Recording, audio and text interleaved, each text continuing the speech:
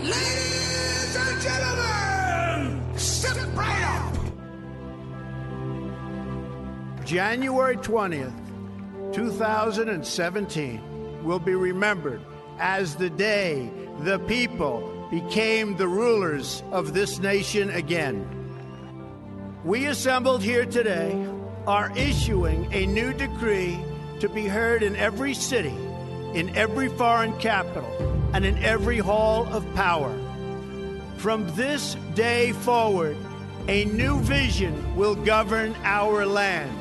From this day forward, it's going to be only America first. We do not seek to impose our way of life on anyone, but rather to let it shine as an example. We will shine for everyone to follow. There should be no fear. We are protected, and we will always be protected. We will be protected by the great men and women of our military and law enforcement. And most importantly, we will be protected by God. We stand at the birth of a new millennium, ready to unlock the mysteries of space, to free the earth from the miseries of disease, and to harness the energies, industries, and technologies of tomorrow. A new national pride will stir our souls, lift our sights, and heal our divisions. Your voice, your hopes, and your dreams will define our American destiny. Together, we will make America strong again. We will make America wealthy again. We will make America proud again. We will make America safe again. And yes, together, we will make America great again. Thank you, God bless you, and God bless America. Let's go see the elephant. When I'm a road runner, honey.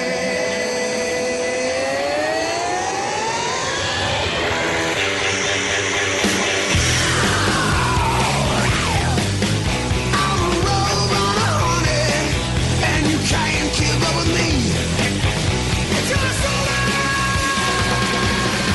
This is Christopher Hart with the American Adversaries Second Helping Podcast, where we offer you a sample of our American Adversaries radio show, which you can hear live Sunday through Friday at 5 p.m. Eastern Time on the station's website, theanswerorlando.com, on our website, either live or from the archive, americanadversaries.com, and the same with our Rumble channel, American Adversaries. We opened the week on Sunday night with Kathy Santomassino, Lair Adams, Pierce Outlaw, and me talking about the criticism President Trump was enduring for stating the obvious.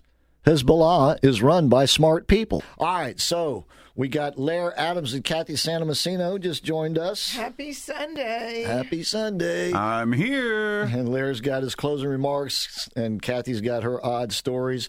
Got Pierce Outlaw and myself, Christopher Hart. We four are in the Relax and Comfort studio. Jeff Sennis is on the bridge.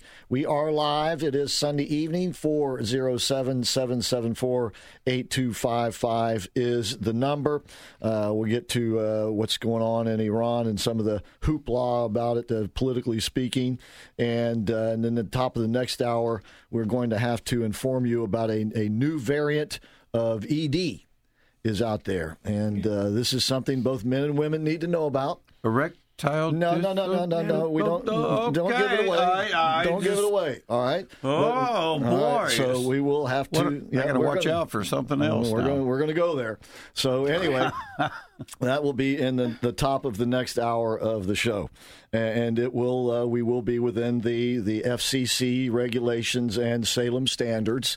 So do not worry. But this is something that we won't get soft on that. Some things that we have to talk about. All right. So in the meantime, Who is smarter? You remember that show, Who's Smarter Than the Fifth Grader? Yes, Oh, I yeah. love that It's a great show. And seldom was All it. of them were smarter than me. I know. Jeff Foxworthy was great on Yep. that show. That was the best 3 years of my life, man. It was a cute show, and the fifth graders almost always won. I mean, it was. I beat the third graders. I will say this, but fifth was tough. So Trump is getting some blowback from all of the lesser runners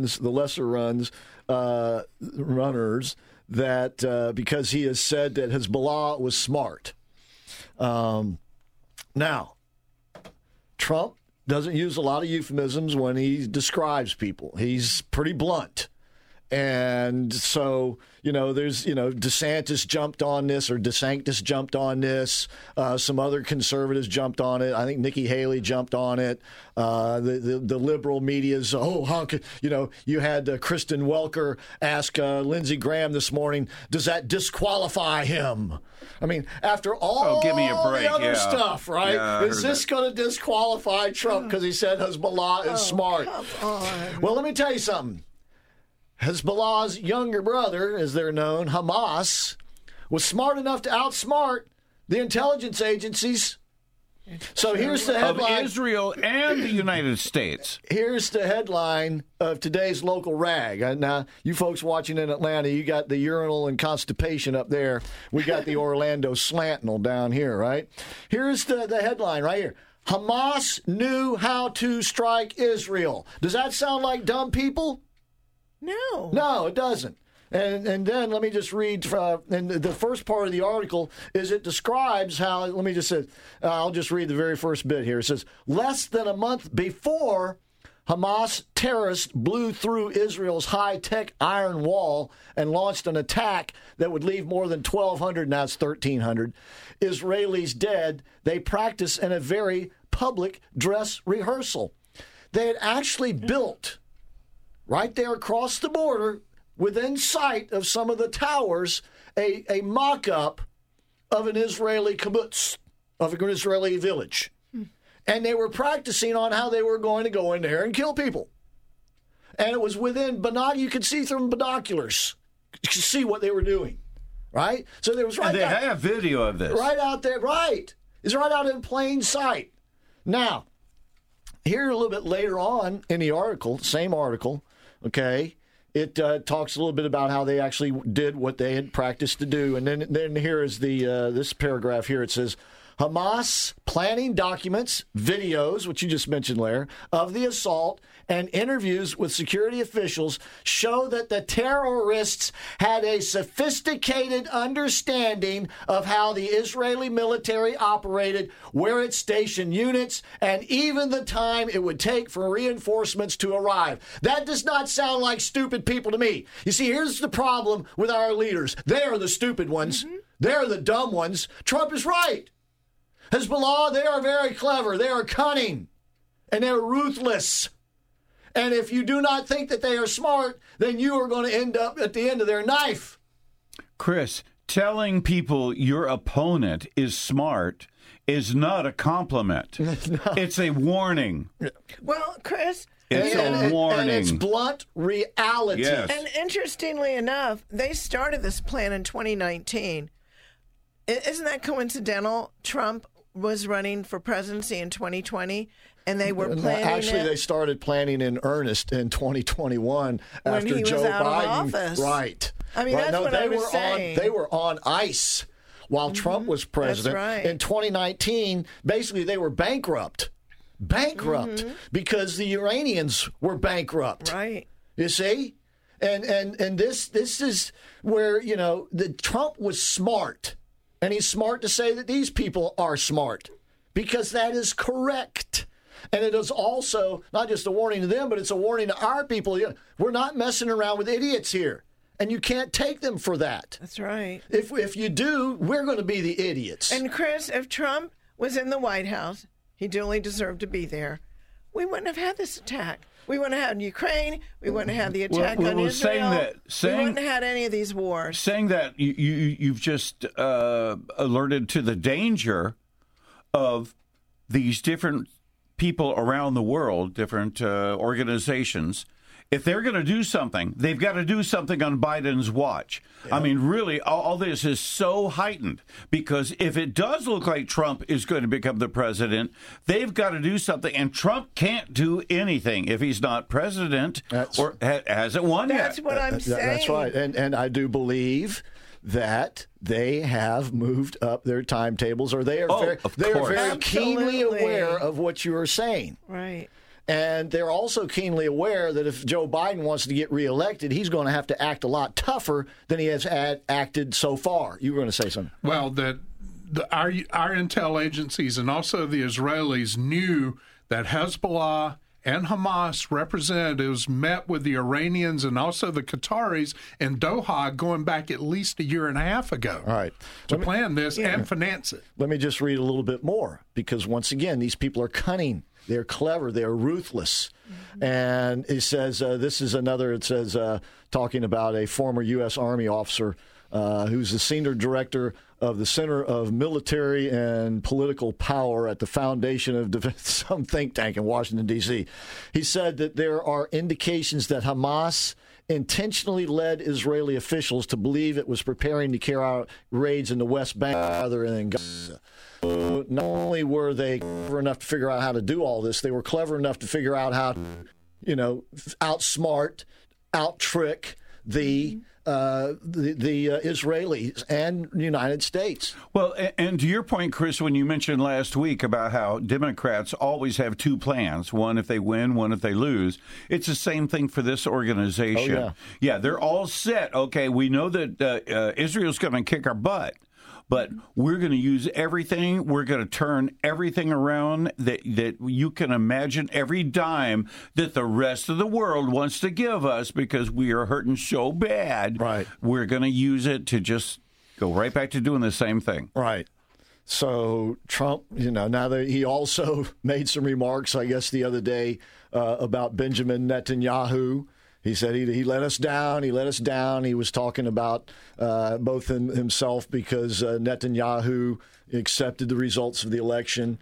But there's a lot of people in Israel who are very angry at Netanyahu for this lapse in security, this lapse in intelligence, that Hamas was able to outsmart them. On Monday, Rick Brown and I were joined by our co-host from Jerusalem, Abe Katzman, as he explained the recovery and burial of his nephew, Chaim's body.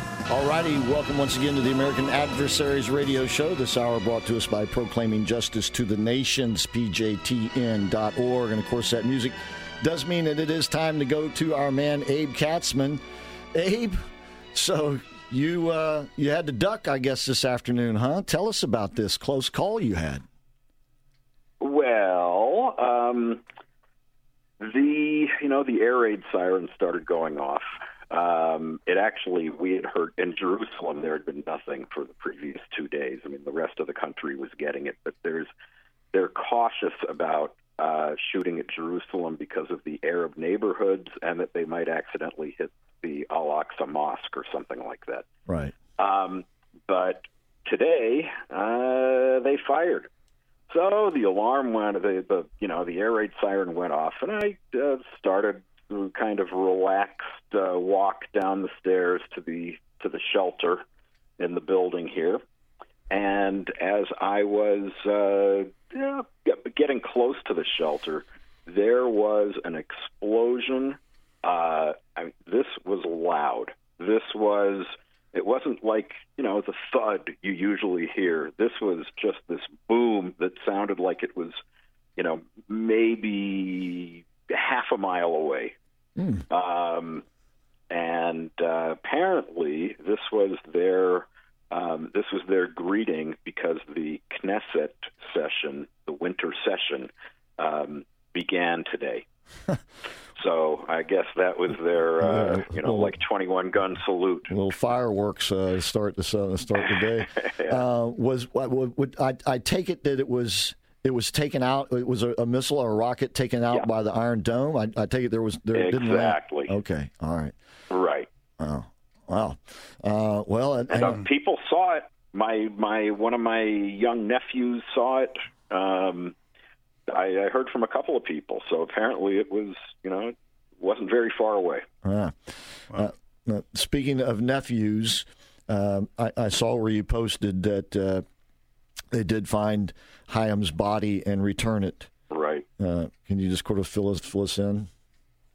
Yeah, they did find his body, and then it took a couple of days.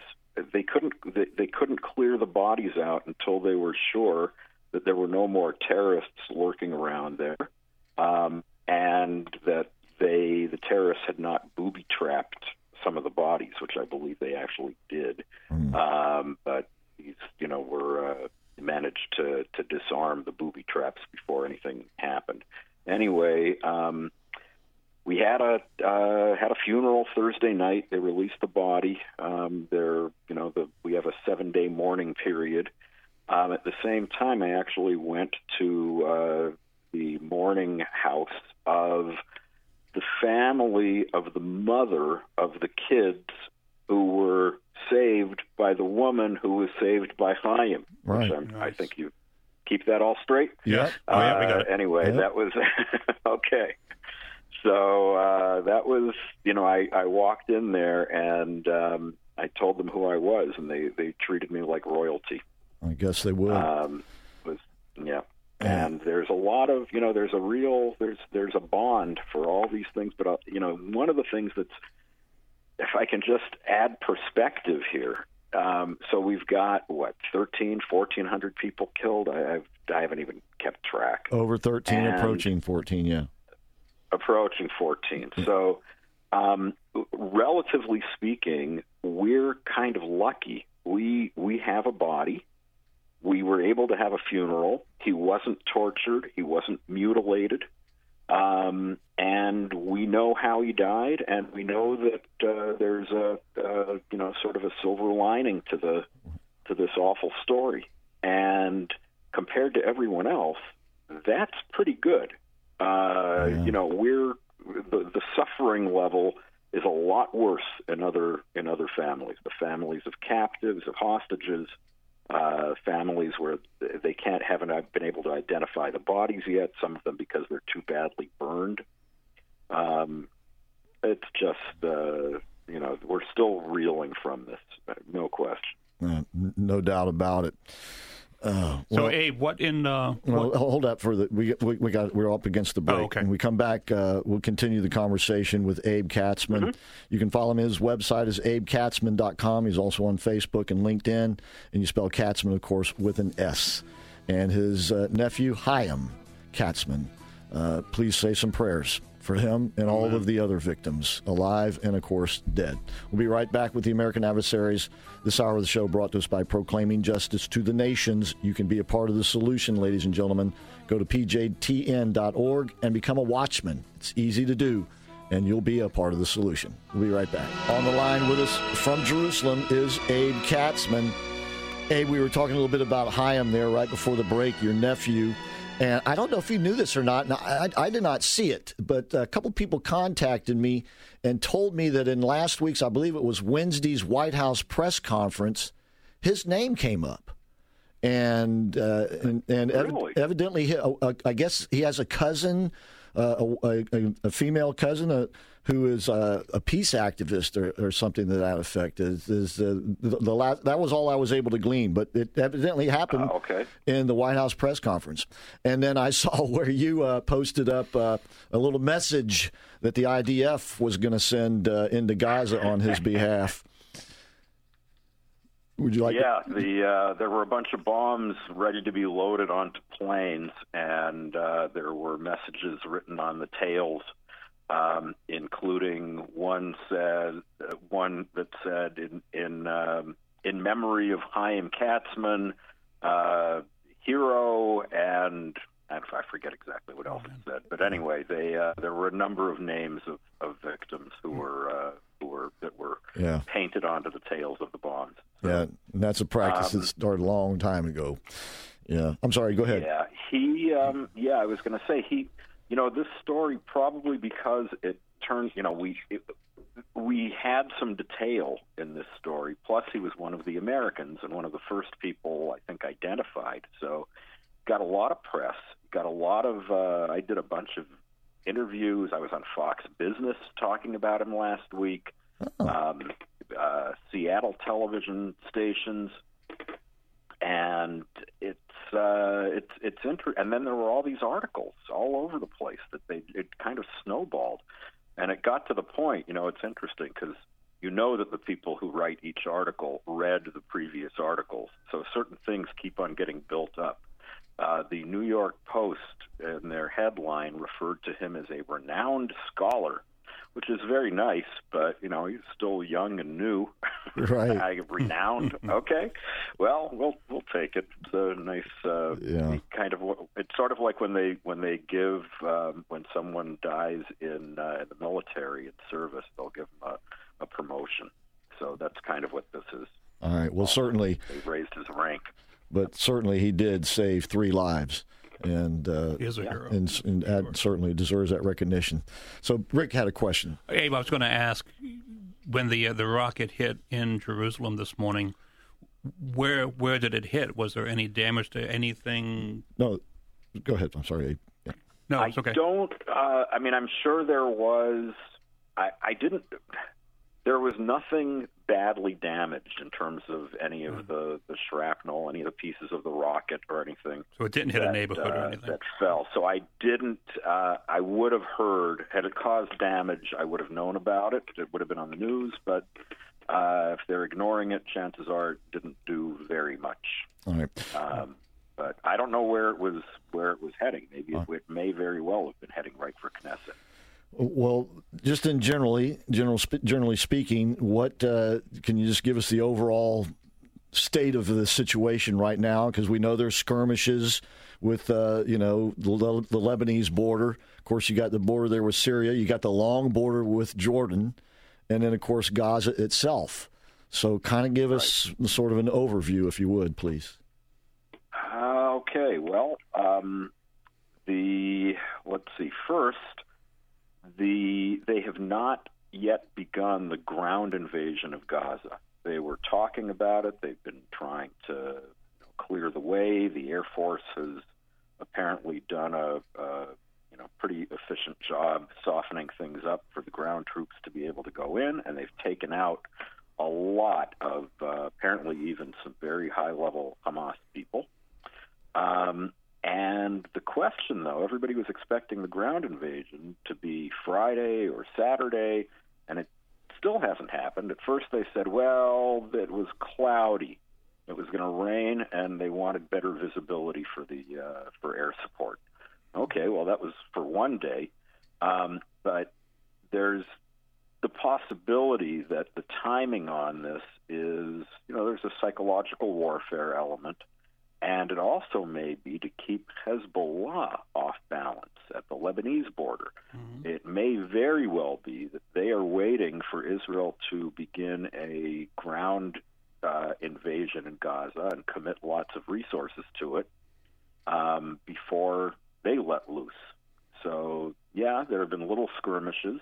They've actually killed a couple of people in firing anti-tank missiles at a couple of targets, and I even saw there was at least some notice that there might have been an incursion into one of the it's actually the northernmost town in Israel. But at the same time, Israel has been they're in the process of evacuating. There are 28 towns and villages that are within 2 kilometers of the Lebanese border, and they're going to be evacuating those, housing people wherever. I mean, there's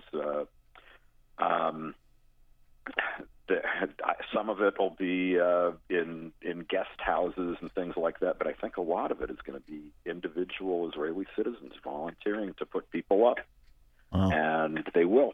Yep, that's how it's done here. Now, there are other things going on. There's the political angle, the international angle. So last week we were talking about how let's say the EU, for example, has been surprisingly strong, at least in the things they've said. They initially cut off all aid, or at least they were going to reassess it. And anyway, but they backpedaled 2 days later, so they didn't end up doing anything. Yeah, we've got the news on in the studio, and across the bottom of the screen where they scroll their headlines and their messages. We saw something a little earlier that said that U.S. troops are ready for deployment. Is there what's the conversation over there about U.S. interaction, involvement, or the inevitability of such? Look, I don't know what to make of that. They've got every right to. I mean, they've got every right to anyway. But considering that Hamas killed 30 U.S. citizens and is holding another 14 or 15 hostage, be my guest. I don't know if they'll do it, and I'm not sure Israel wants them to. Right. Because the optics for Israel has never had anyone else fight for its defense. They've gotten plenty of aid, plenty of weapons, but in terms of people risking their lives, Israel does it on its own. Yeah. And I think they don't want don't mess with that precedent. I think that's the idea. Well, what worries me is you have a president over here who's wanting to look like he's the tough guy, right? And so he goes on 60 Minutes last night when Scott Pelley asked him, what would you tell Hezbollah or Iran if they want to escalate this thing? He would just, don't. Do you think that scares Hezbollah or Iran or makes them rethink their calculations when Joe Biden says don't? Well, I don't know. Is that what Joe Biden said to Corn Pop? Was that the name of the guy? That was him, all right. Corn Pop, all right. But he was a bad Corn dude. Pop. Yeah, he was a bad dude. Corn Pop was a bad dude. He was a bad dude. Well, let's because Blinken's been over there. He was over there last week. Then he made the tour of the other Gulf states that we talked to, and he's back. Mm-hmm. And Biden's talking about he might want to go over there here in a couple of days. Right. So how is that affecting what Israel's trying to do here? Well, it's certainly it's a good sign of support if the president makes a visit here. I'm sure that the Hamas rocket engineers are thinking about the interesting opportunity that might present. But there are people here who, if you listen closely to the things that particularly Biden and Blinken are saying, they're afraid that the administration is going to interfere with allowing Israel to actually win outright. Yeah. To accomplish what they want to do. Yep. And exactly why, I'm not sure. One interesting thing here, I've got to say it's a surprise, a very pleasant surprise, is Defense Secretary Austin has come out as, I don't know, maybe the best friend Israel has in the administration in terms of the way he's been talking. There's a moral clarity from him, because he was in charge of, I think he was running CENTCOM when they were taking on ISIS, and he said, "This is worse." He said, "I know ISIS. This is worse." Yeah, he's right. Yeah. Meanwhile, Iran is warning Israel, and I guess us by proxy, right? That they will suffer. You will suffer an earthquake if you take the fight to Hezbollah. I take it that does that conjure images of a nuclear device they may already have? Well, I don't think so, but they can say that sort of thing, that there'll be an earthquake if the war spreads. There'll be an earthquake if Israel doesn't stop its attack of Gaza. What's sort of ironic here is that he made that statement 3 days ago. 2 days ago, Iran was hit with an earthquake, 5.9 on the Richter scale. Killed 3, wounded maybe 100. It wasn't the worst earthquake they've ever had, but put that in the God sense of humor column. No doubt. No doubt. And, of course, they do sit on several faults there, if I'm not mistaken. That is sort of an earthquake-prone area. Devastating earthquake. Yeah, absolutely. Well, we'll just go ahead and take the break at this point, Abe. When we come back, we'll continue the conversation. Of course, we're speaking with Abe Katzman, ladies and gentlemen. And you can find his articles, his work at abekatzman.com. He's also on LinkedIn, Facebook. Katzman, spelled with an S. We'll be right back with the American Adversaries. This hour being brought to us by Claiming Justifications. Find them at pjtn.org. AM 950 and FM 94.9. The Answer.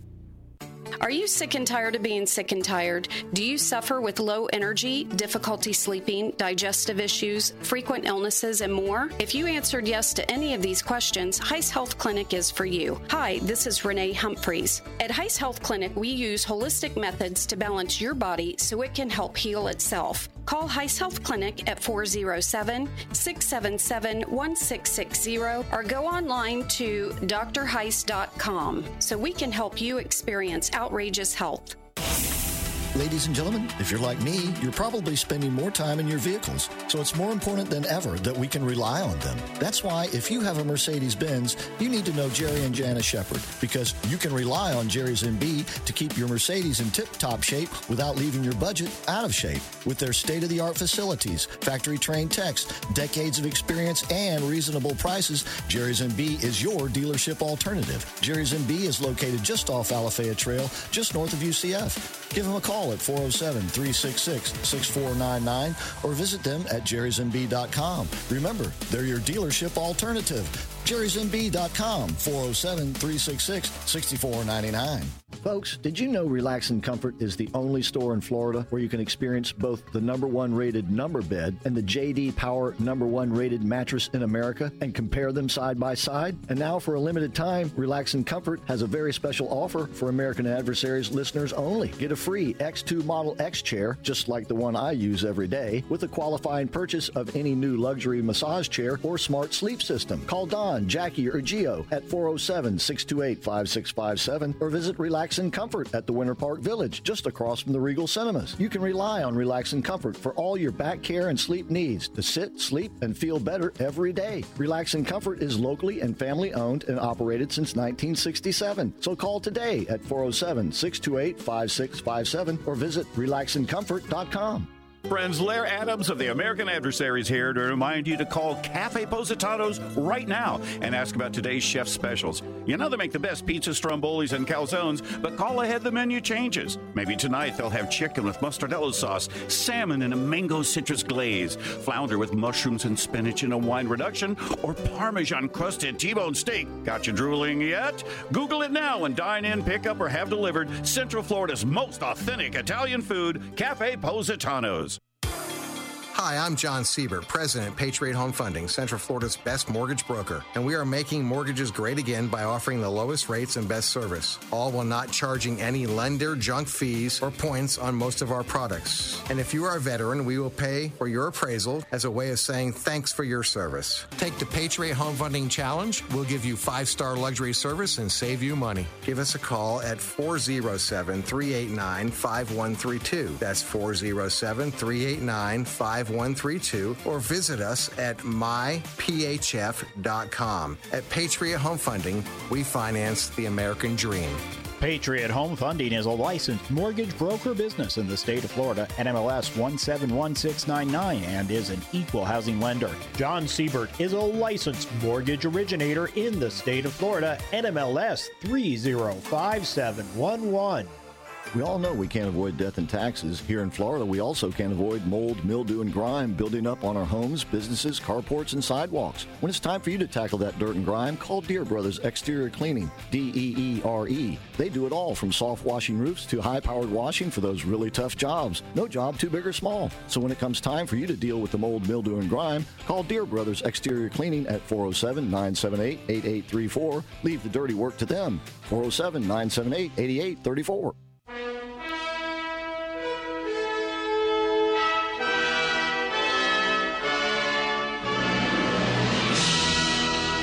We're back with Abe Katzman joining us live from Jerusalem. Thank you for joining us as well. Abe, Rick has one more question about the military operations. Abe, I was watching the news this morning, and I saw the spokesman for the IDF, and he said something that caught me by surprise. And he said, in the inevitability that we have to go into Gaza, was his words. And to me, that was like contradictory to everything else that we've been hearing. Is there an alternative plan other than going into Gaza and doing what Netanyahu has said we're going to do for the past 5 days?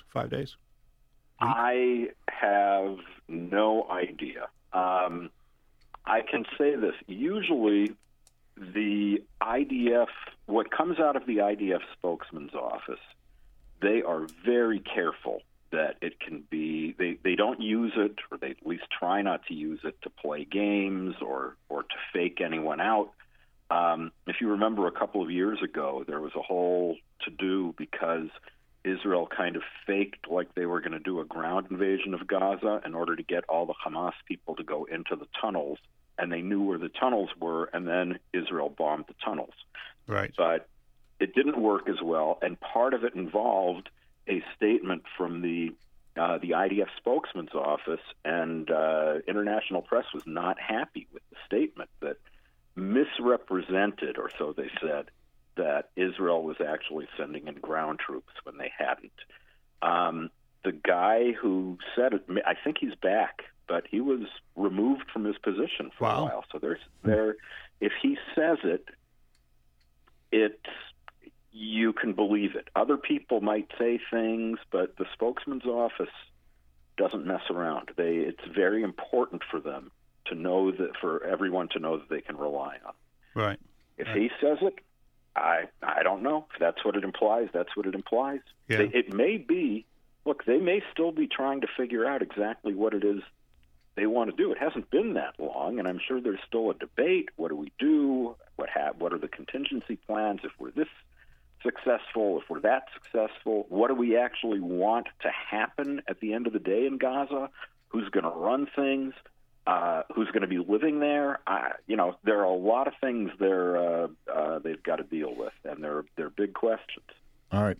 So, speaking of using words and maybe throwing them around a bit, Donald Trump has been taking some criticism for saying that Hezbollah is smart. And then over the weekend, here in the local paper, they basically talked about how smart Hamas was in pulling off this operation. I mean, is it a dumb thing to think that enemies like this are dumb? I mean, are you somehow giving in to them by pointing out kind of the obvious? I mean, Hamas, it seems to me they outsmarted the intelligence agencies of Israel and the United States. Everyone. Right. I mean, if you're going to say that they're morons, what does that say for the intelligence agencies, for heaven's sake? Abe, I mean, you understand where I'm coming from here? Yeah. Go ahead. I know exactly. And besides, calling them smart is not the same thing as calling them moral. Exactly. You can say they're evil geniuses if you want. Evil and smart. That's right. Doesn't, Yeah. But then he also, though, started laying into Prime Minister Netanyahu and suggested that he wasn't loyal enough to him because he's still stuck on that phone call that Netanyahu made to congratulate Biden. Yeah. And that kind of stuff doesn't go over well. He also, I think, called the defense minister here, said he was a jerk. What is this? This is, it's not, I know it's him, and it's the way he talks, and it's just, the bad comes with the good, but he's not scoring points when he does that kind of stuff. All right.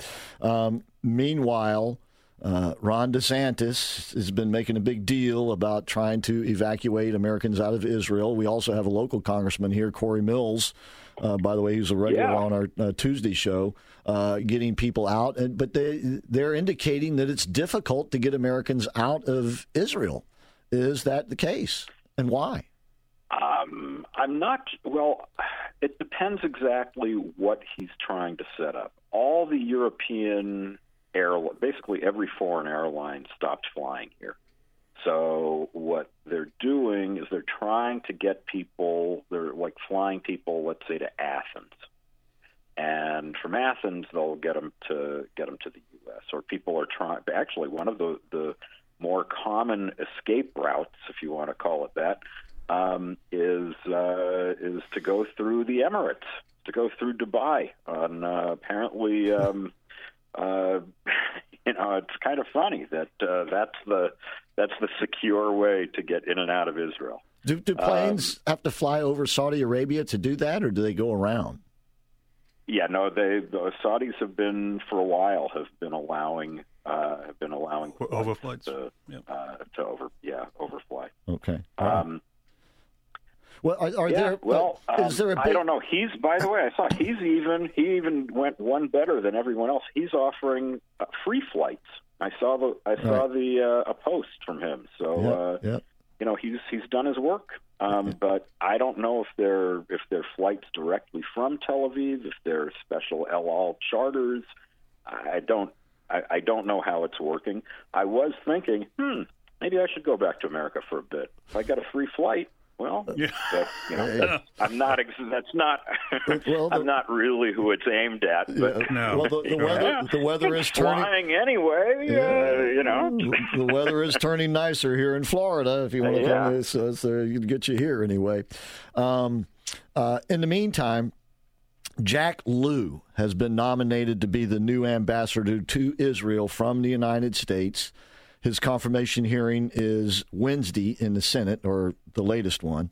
And the question is he going to be a good ambassador? Because evidently he is part of the Robert Malley crowd. And of course, Malley is basically a spy for Iran, who was the envoy over there, and brought a couple of spies back with him, I guess. We have one currently still working in the Pentagon over here, Abe. Is getting much attention over there? And what about Jack Lew?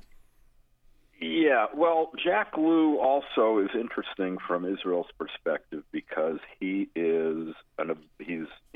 Jewish and he's observant. He's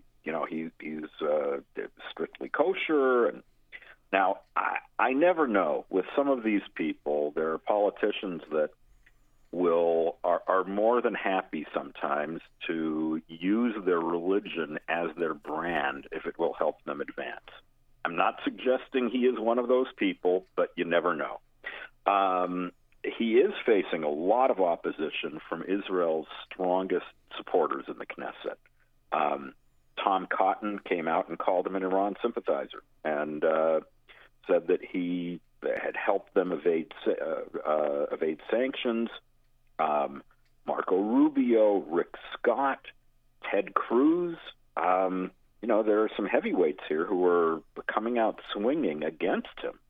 The Democrats are basically saying, well, it's so important. We have to rush this through at a time like this. It's so important. I don't know how important it really is. Just because they say it's important doesn't mean all that much. The person who's acting in the ambassador's role, the deputy chief of mission, somebody named Stephanie Hallett, who I've met, who's very good, I think. She also, I saw her, she was having a hard time controlling herself in seeing footage and talking about what was going on in outside of Gaza last week. And good. I'm glad. She's human. Yeah. Speaks well of her. Yeah, indeed it does. Yep.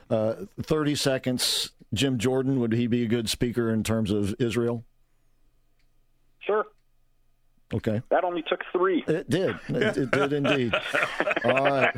Well, listen, keep your head down. I'd be happy with McCarthy. I'd be happy with Scalise. I'd be happy with Jordan. I just get a speaker. All right. They're all solid. All right. Sounds good.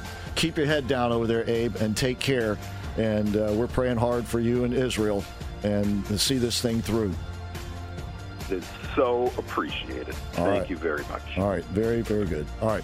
Abe Katzman, once again, his website, abekatzman.com. LinkedIn, Facebook, Katzman spelled with an S. This hour of the show has been brought to us by Proclaiming Justice to the Nations. When we come back, I'll tell you a little bit more about their Taking Back America's Children Florida Summit. You're listening to The American Adversaries, and we'll be back. On Patriot Home Funding Friday, Pierce Outlaw and I were joined by R.C. Williams from We Are the Watchmen as he describes the U.S. government's efforts to undermine our currency and banking system and what efforts are underway to counter those efforts. And on with us now is the publisher of We Are the Watchmen Weekly, which you can find at wearethewatchmen.org. R.C. Williams. How you doing, R.C.? Hey, Chris, how are you, brother? It's good to be on with you again. Yeah, excellent. Hey, it was saw you at the pastor's brunch yesterday. What did you think about? Because I know you go to Liberty Church, and there was the founder of Liberty Church, Paul Blair, on stage. What a great sermon he gave. Yeah, Paul and his wife Cindy are very good friends of Juliana and I, and we attend Liberty Church in Orlando. I will say that having seen Paul give that presentation a number of times, it never gets old, Chris. And I think that the people were there yesterday really got a sense about the biblical responsibilities and the biblical principles of government. So just quickly, the 4 levels of government that we should all keep in mind as believers are self-government, so how you govern yourself as a person, morals and things like that, family government, husband and wife in the home raising kids, church government, and then civil government. But the way the world has gone today, they've cut out the first 3, and now, of course, you're relying on big government. And Paul is in a battle with many of us to try to turn that ship around. But it was a blessing to have him with us yesterday. Oh, absolutely, absolutely. And by the way, while we're at it real quick, Liberty Church has got a fall festival, a fall family festival coming up a week from Sunday. That's October the 29th. It'll be where they hold their services. It's 455 Maitland Avenue in Altamont Springs, 455 Maitland Avenue. This is going to be fun for the whole family, bounce house, cotton candy and ice cream cones and all that sort of thing. So plan on doing that October the 29th for the whole family, 4 to 6 p.m., 4 to 6 p.m. All right, well, we'll get back to that a little bit later, but let's talk now about what's going on with our banking system. Yeah, Chris, over the balance of this year, we've been on a number of times talking about the bad news economically and what's going on with the banking system. Obviously, we let our American Adversaries family know very early on what was happening with the banking crisis in Silicon Valley Bank and ultimately where this was going to lead. So that leads some people to believe that when RC and or Juliana are on the air, it's always bad news. But I have to tell you, Chris, that with as much bad as is going on right now, there is actually some really good news.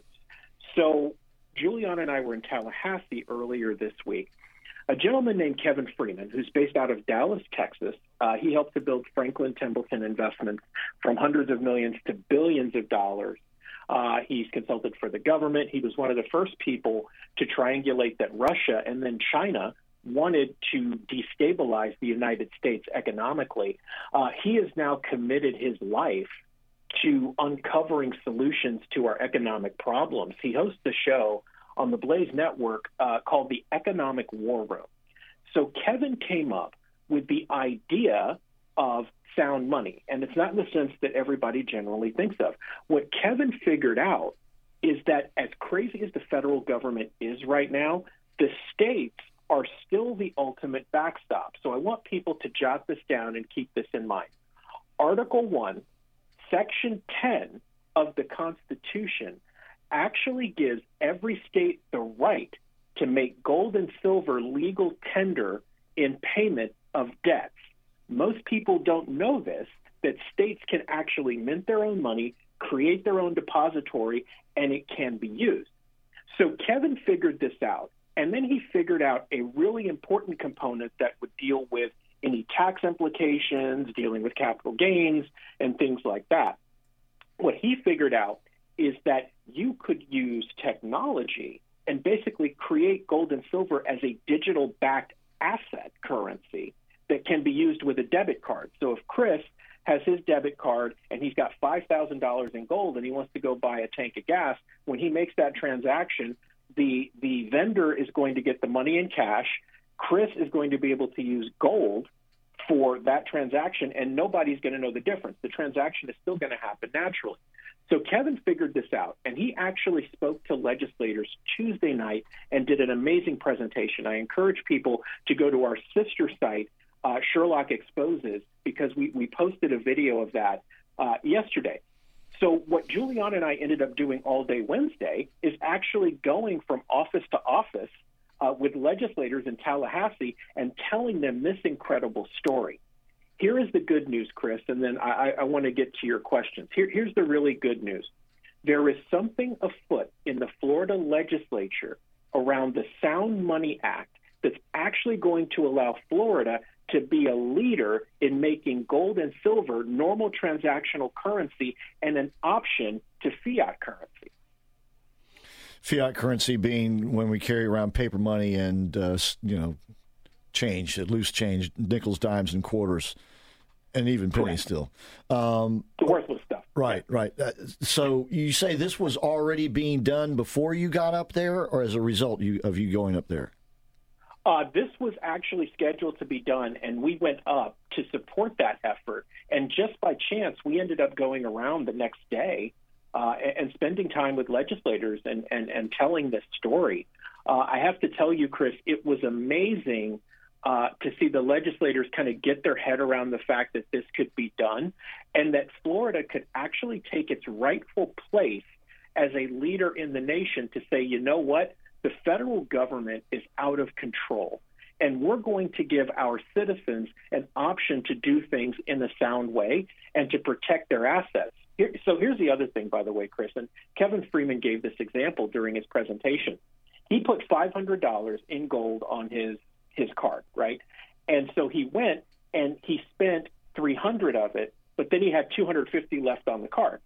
So people, if you're doing the math in your head, you say, wait a minute, that's not possible. It would be $200. No, it's actually possible because his gold actually appreciated. So right. This is the magic of making gold and silver transactional. Yeah. You get all the upside and none of the downside. Well, what happens if the price of gold goes down? That is something that has to be factored in, and it's entirely possible. But it's not unlike anything else, right, Chris? Right. Because fiat money, dollars, do that all the time. And if you go back inflation. A couple of years, they've lost the majority of their value. Okay, real quick, and then Pierce has some questions too. Did you say that this is already a piece of legislation with sponsors or just an idea at this point? So this is actually in the draft process right now. Doug Bankson is actually kind of spearheading this. Doug represents District 39 in the state of Florida. He is a strong Christian, a pastor, and a believer in doing the right thing. And he has been hard at work on this. It does have sponsors in both the House and the Senate. And so now there is a move to keep this moving through the process so that we can get to a place where sound money is really kind of the spearhead for the state of Florida. Yeah, as far as the question on how the investment can increase even though you decreased it, gold is a massive hedge against inflation worldwide. Right now, the price of gold is licking right at $2,000 an ounce as the inflation increases. So, yes, it is possible to spend part of that portfolio, but the remaining portfolio would increase in value. Conversely, when gold would drop is when your other assets would be increasing in value. Say that your mutual funds, qualified retirement accounts, real estate, those types of investments would be increasing in value, and your normal money would reflect that. So you can actually, if you play this right, you can play both sides of the fence. Pierce, such a great point. Thank you for pointing that out. I think that what you mentioned there about your other assets is really important. The great news about this is it's not an either or.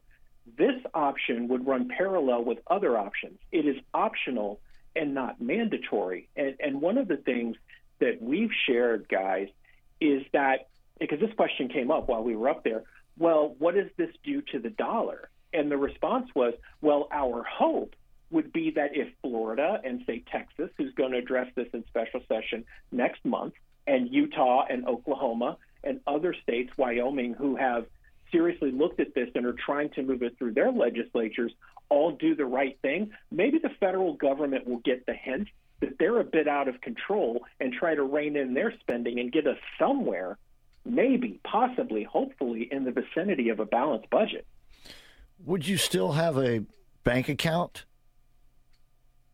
Great question, Chris. Absolutely. So nothing changes there. And with your gold and silver card or account, you would still have an account. So it's very much like the experience you have today, except the money is now sound. But aren't the banks all prepared to go to the central bank digital currency? And how does this? Great question. How does this play with that scenario?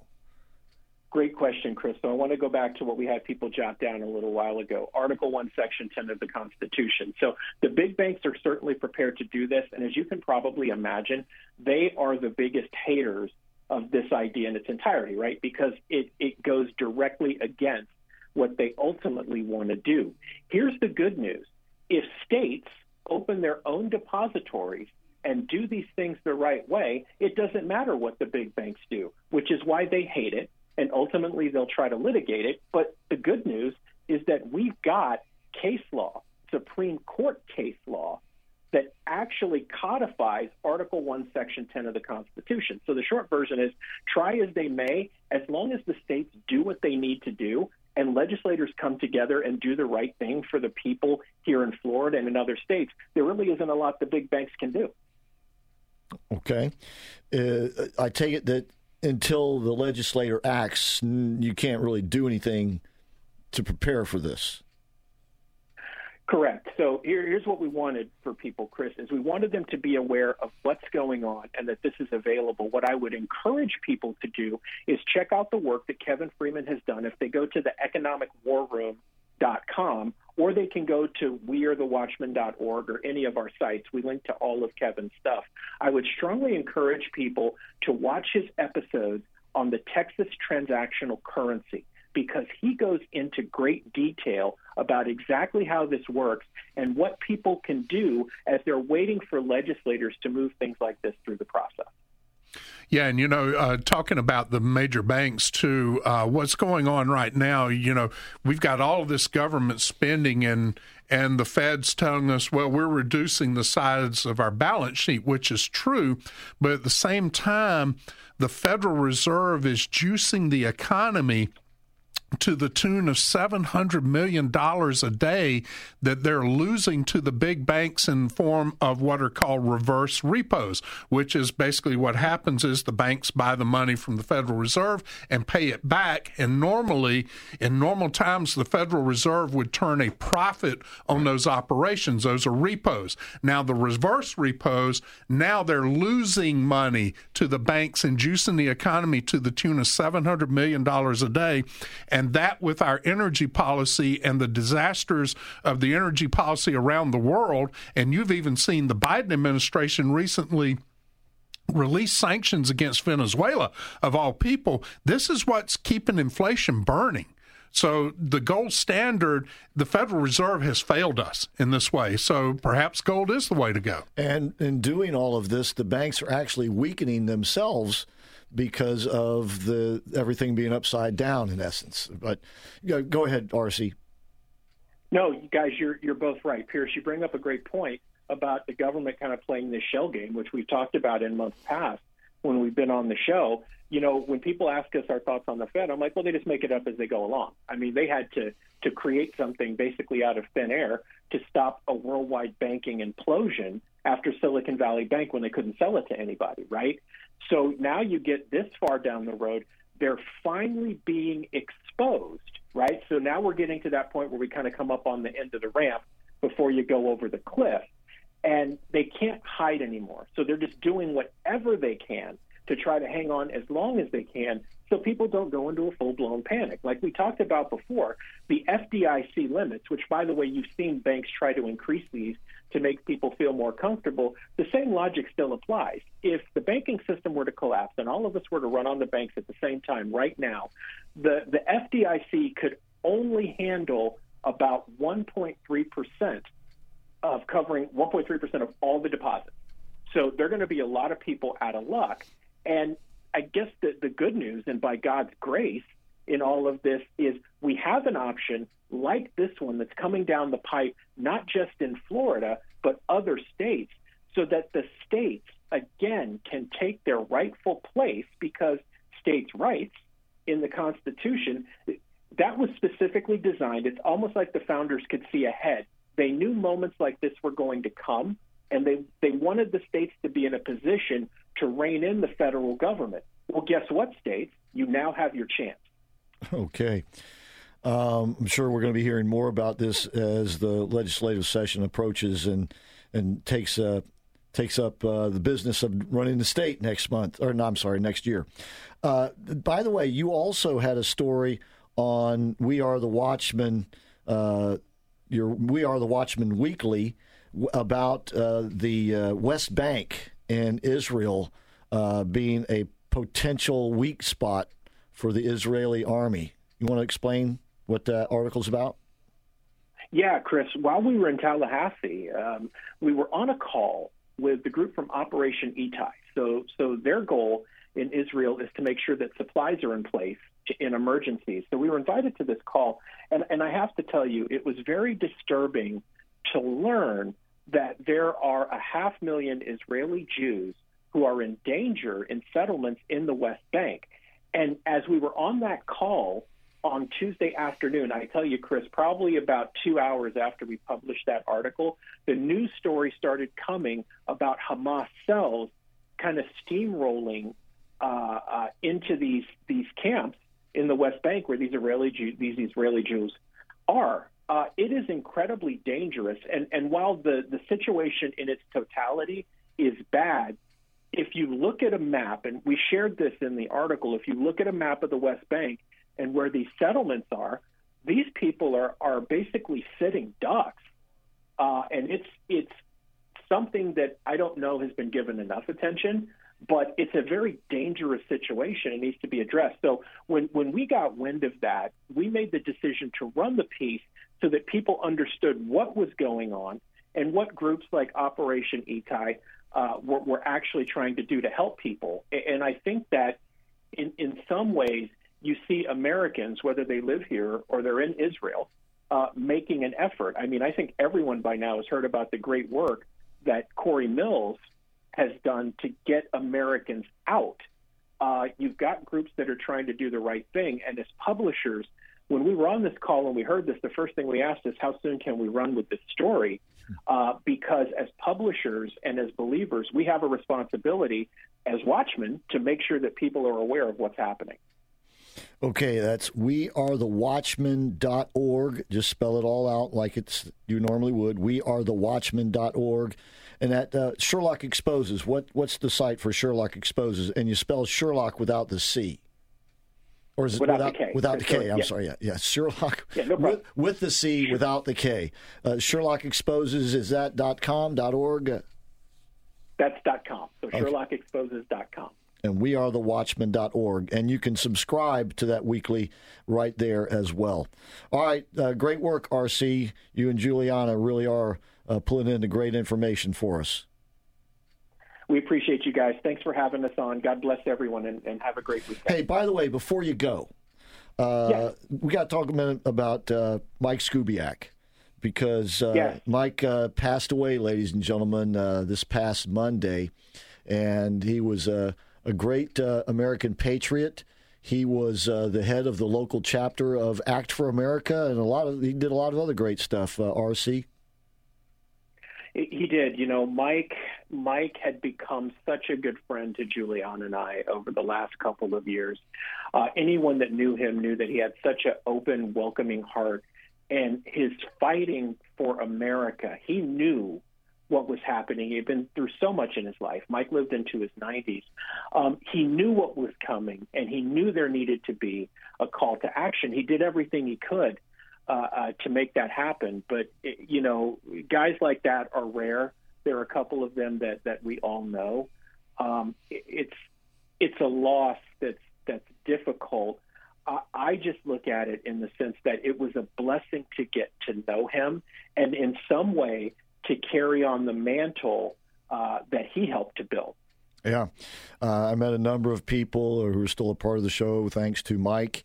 And he always had a big smile and encouraging word for me. He loved the show, and he loved us, and we loved to see him. And occasionally he would come and have dinner with us and stuff. And just sad news that we're going to be, separated from another great warrior. Yeah. All right. Well, thanks. We appreciate you, RC, and we'll talk to you again soon. Okay. All right, everybody be blessed. All right. We are thewatchman.org and SherlockExposes.com. Sherlock spelled without the K. Later, Pierce Outlaw and I spoke with Patrick Magaro of Undoing Time magazine about the plea deal Sidney Powell accepted, the antics going on in the New York civil case against Donald Trump, as well as the antics in the D.C. criminal case against him. And let's go right to our man with the legal expertise. He is the publisher of Undoing Time magazine. I'm talking about Patrick Magaro. Patrick, how you doing this evening? Wonderful. Thanks for having me on Adversaries. And I wanted to acknowledge that we are joined by a bunch of new listeners. Okay. We have from New York, James, who is a good friend of mine and a Mason brother, one of the best investment advisors you got out there. We've got Scott from North Carolina. We've got Jack Palmieri, who's one of the best criminal defense lawyers in South Florida. And right here in Orlando, we have lovely Joy joined by her mom, Dawn. And most importantly, we have my mom, Clorinda, who's joining us all the way from Longwood. Wow. Well, thank all of you. We certainly do appreciate it. And we appreciate Patrick. He does such a great job sorting this stuff out for us. So where should we start? Let's go from north to south, I guess. Let's start in New York City and Judge Engoron's court, where he threatened to put Donald Trump in jail. Is that right, Patrick? He threatened to do it orally, and he's done it in writing. He issued an order today, not exactly finding Trump in contempt, but finding him for leaving a post on Truth Social for the last 17 days. I want to point out that the judge issued a gag order in the civil trial in New York City prohibiting Donald Trump from making certain comments about court staff, despite, the existence of something called the First Amendment of the United States Constitution. Just a little thing. Yeah. And, just a little thing, freedom of speech, right? Yeah. That people have died for, but I digress. The way that it came to the court's attention is a left-wing rag of a publication basically searched Donald Trump's profiles online and brought this to the court's attention. Otherwise, it would have never gone anywhere on the radar. And then the court immediately issued an order fining Donald Trump $5,000 and threatening to throw him in jail if he posts anything else or leaves anything else up in the future. Unbelievable. They just won't leave this guy alone. Now, correct me if I'm wrong, but he can't be responsible for other people who had taken that and are now posting it on their own. Can he be?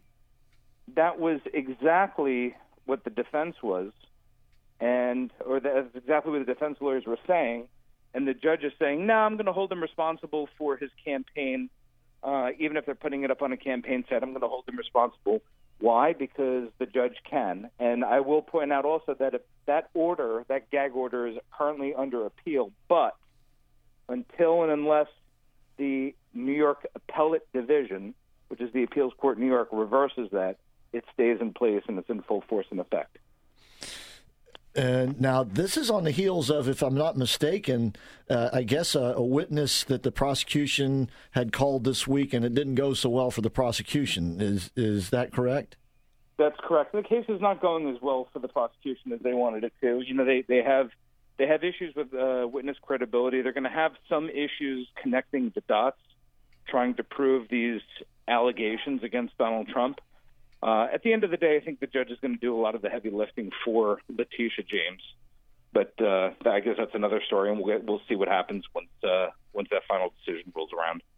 So the way I understood it is that a real estate appraiser took the stand and perjured himself, and the Trump defense team produced emails from the real estate appraiser that contradicted what he said, and the judge let it stand. That's correct, and basically, here's where the perversion of justice comes in. When a person gets on the witness stand and just completely lies their behind off, the law currently says that even when you can produce documents that they're lying, it's always up to the finder of fact, whether that be the judge or the jury, whether that person's telling the truth or not. Oh. And the judge or the jury, in this case, the judge, who is very, in my mind, very, very clearly predisposed against Donald Trump, is going to credit whatever parts they want to cherry pick out of that testimony and then disregard little things like, perjury and complete lies and falsehoods. So he's... And it's all to get to a particular desired result. So Engoron is literally the judge, jury, and executioner when it comes to this case. Quite literally. And I'm going to call him Judge Einhorn, from Ace Ventura, Pet Detective. Finkel is Einhorn. Einhorn is Finkel. Finkel is Einhorn. This reminds me, of the old cowboy westerns and what you would hear in the early 1900s in the southern United States, where you go in front of the judge and the judge would say, "Boy, I am the law in these parts." Yeah. Yeah, and then they'd take you right out in the front yard of the courthouse and hang you right then and there. And they would love to do that. They would love to bring back the death penalty in New York if they could execute Donald Trump on it, I guarantee you. No doubt about that. No doubt about that. Now, Trump was back in court. Had the judge demanded that he be there, or just did he happen to be there when this order against him came down? No, in a civil case, he doesn't have to be there. He wanted to be there. And there are certain points of, I can tell you from my days of practicing law, there are certain points of time where you definitely want your client there, and there are other points of time when you definitely do not want your client there. Okay. This is one of those times, when there's certain key witnesses testifying, you want to have your client next to you so they can give you the inside scoop and help you react very quickly in real time to what that witness is saying. Evidently, Trump did react real time. Was it yesterday or the day before? I guess he got pretty animated about one of the witnesses' testimony, and I guess the judge had to tell him to quiet down. Is that right? Yeah, pretty much. He was having some reaction, which, I can understand why somebody would get upset right. if they're sitting in a courtroom in the United States of America and someone is blatantly perjuring themselves against you. I can understand that completely. I can understand having that reaction. But the judge basically said, everyone just, I'm reminding everyone, calm down. This is the court of law.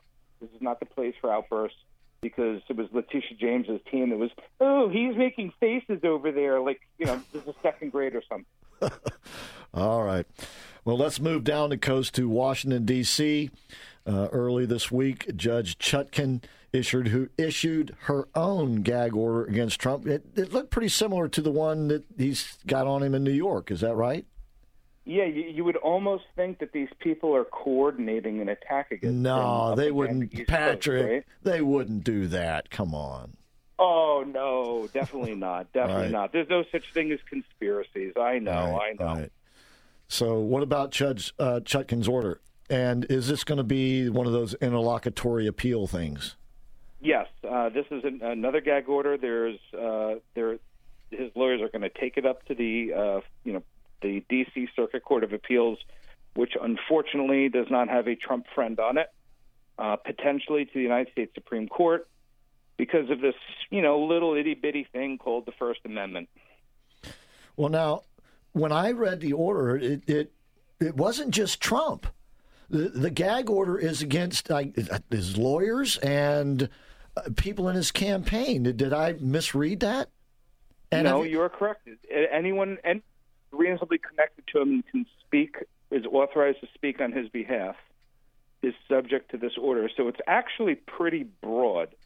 And keep in mind, Donald Trump is running a national campaign. This is a federal court. This order is enforceable everywhere in the nation and enforceable not just in court but outside of court. It is going to impact, and what his lawyers have been arguing and complaining about, is this is going to impact his ability to effectively run a campaign, which, regardless of what anybody wants to say, cannot be argued that he does not have a First Amendment right to run a campaign. Well, it's like he keeps saying, this is election interference. At the end of the day, that's what all these things are. I mean, if you think back to every totalitarian regime in history, what's the first thing you do? You silence the opposition. Yeah. And now,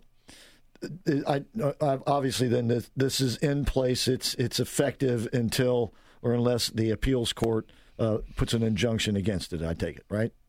Exactly, unless they reverse that injunction. Right, okay. And how high up the ladder can he take that appeal? Let's say if the appeals court rules against him, can he go higher than that, or is that the end of the trail? No, he actually can go to the U.S. Supreme Court. The Supreme Court does have jurisdiction to hear immediate interlocutory appeals on gag orders and temporary injunctions. And if that winds up going to the Supreme Court and it takes the Supreme Court time to review that, can a trial take place? Because they're trying to make this happen on March the 4th, right in time for the spring primaries. Would that delay the trial, or do they run independent of one another? They would be running independent of one another, and if I were talking to Trump's legal team, I would say you guys got to shake your tail feathers and get your butts in gear, because and they're going to try to draw this out. We know this. The federal D.C. Circuit Court of Appeals is going to sit on this as long as they can, because they're going to make him sweat. So what you need to do is you need to move as quickly as humanly possible and push this as fast as you can, so you don't, the other side doesn't run out the clock. Okay. So what else, did she make any other rulings that affecting that case at this point? Not at this point. Remember, there's motions to invade his attorney-client privilege are still out there. Right. And the other motion to basically have him tried by an anonymous jury and prevent him from, finding things like biases in jurors against him. Right. That's still pending out there. They got to wait on that. So, are there still going to be arguments, or is it now just up to her to make the decision on those issues? I imagine she's going to call the lawyers in for argument, because these are pretty momentous decisions. No doubt. All of them are. Okay, let's move on to Atlanta, where Sidney Powell has taken a pretty sweet deal, it appears to be anyway. They dropped all 7 of the felony counts and replaced them with a handful of misdemeanor charges. What do you think? Yeah, and Cheeseborough, again, today is now the second guy or the third defendant to plead guilty, but he's the first one to take a felony plea. However, if you look at what the plea agreements are, how they're structured, we have misdemeanors going to the first one who pled, the bail bondsman. Yep. We have 6 misdemeanors to Sidney Powell and a relatively low-level felony to Cheeseborough, which I'll call Cheez-It. Right. Because that's what he is. But the RICO charge, no one is taking a beating on a RICO charge, and that's really the main course in that indictment. That tells you a couple of things. Number one, maybe that charge is not all that strong, because why would you give up the farm after going through all that trouble? Number two, it's possible that those 3 individuals have agreed to turn state's evidence, which they obviously have, but maybe they're providing just intel to the prosecution, and the prosecution values that intel a lot more than they do any conviction on that top charge. And there's a whole bunch of other things at play here. But when you see lawyers pleading guilty early on, that's usually not a very good sign. Patrick, it looks like to me that Fani Willis overcharged these cases with the felonies and knows that she doesn't want them going to court because she would lose. And as far as them turning state evidence, am I correct to assume that because this surrounded a sitting president and it was so widely covered in the media and it was a PR campaign, that there really isn't anything going on behind the scenes that we didn't already know? So somebody saying that they'll cooperate with testimony is really just an empty promise because there's nothing hidden. It could be an empty promise, and we don't know what's going on behind the scenes because the lawyers are going to be very tight-lipped about that because you don't want to jeopardize your client's deal. But at the same time, you have to consider, why are they giving away the farm this early on?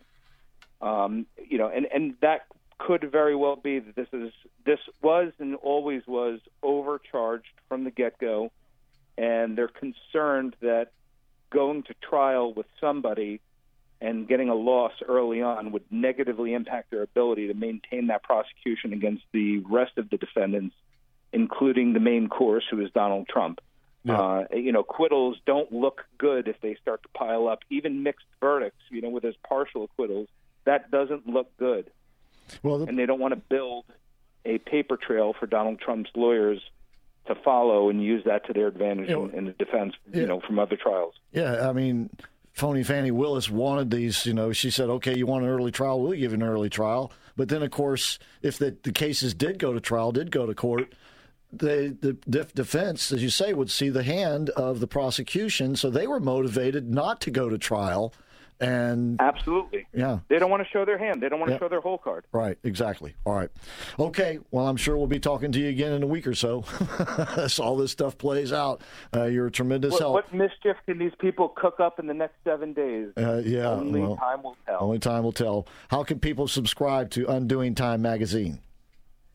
The website is, we took it down to very quickly to do some construction on it to make it bigger and better. But you're going to go to undoingtime.org. I'll have that up and running next week, and you can subscribe to our newsletter. You get the latest and greatest in all developments of criminal law, criminal justice, and noteworthy cases. All right. Well, to Dan, Scott, Jack, Joya, Dawn, and what's your mom's name? Clorinda. Corinda. Thank you all for listening. We really appreciate it. Thank you so much, Patrick. Talk to you soon. Thanks, guys. Have a great weekend. You do the same.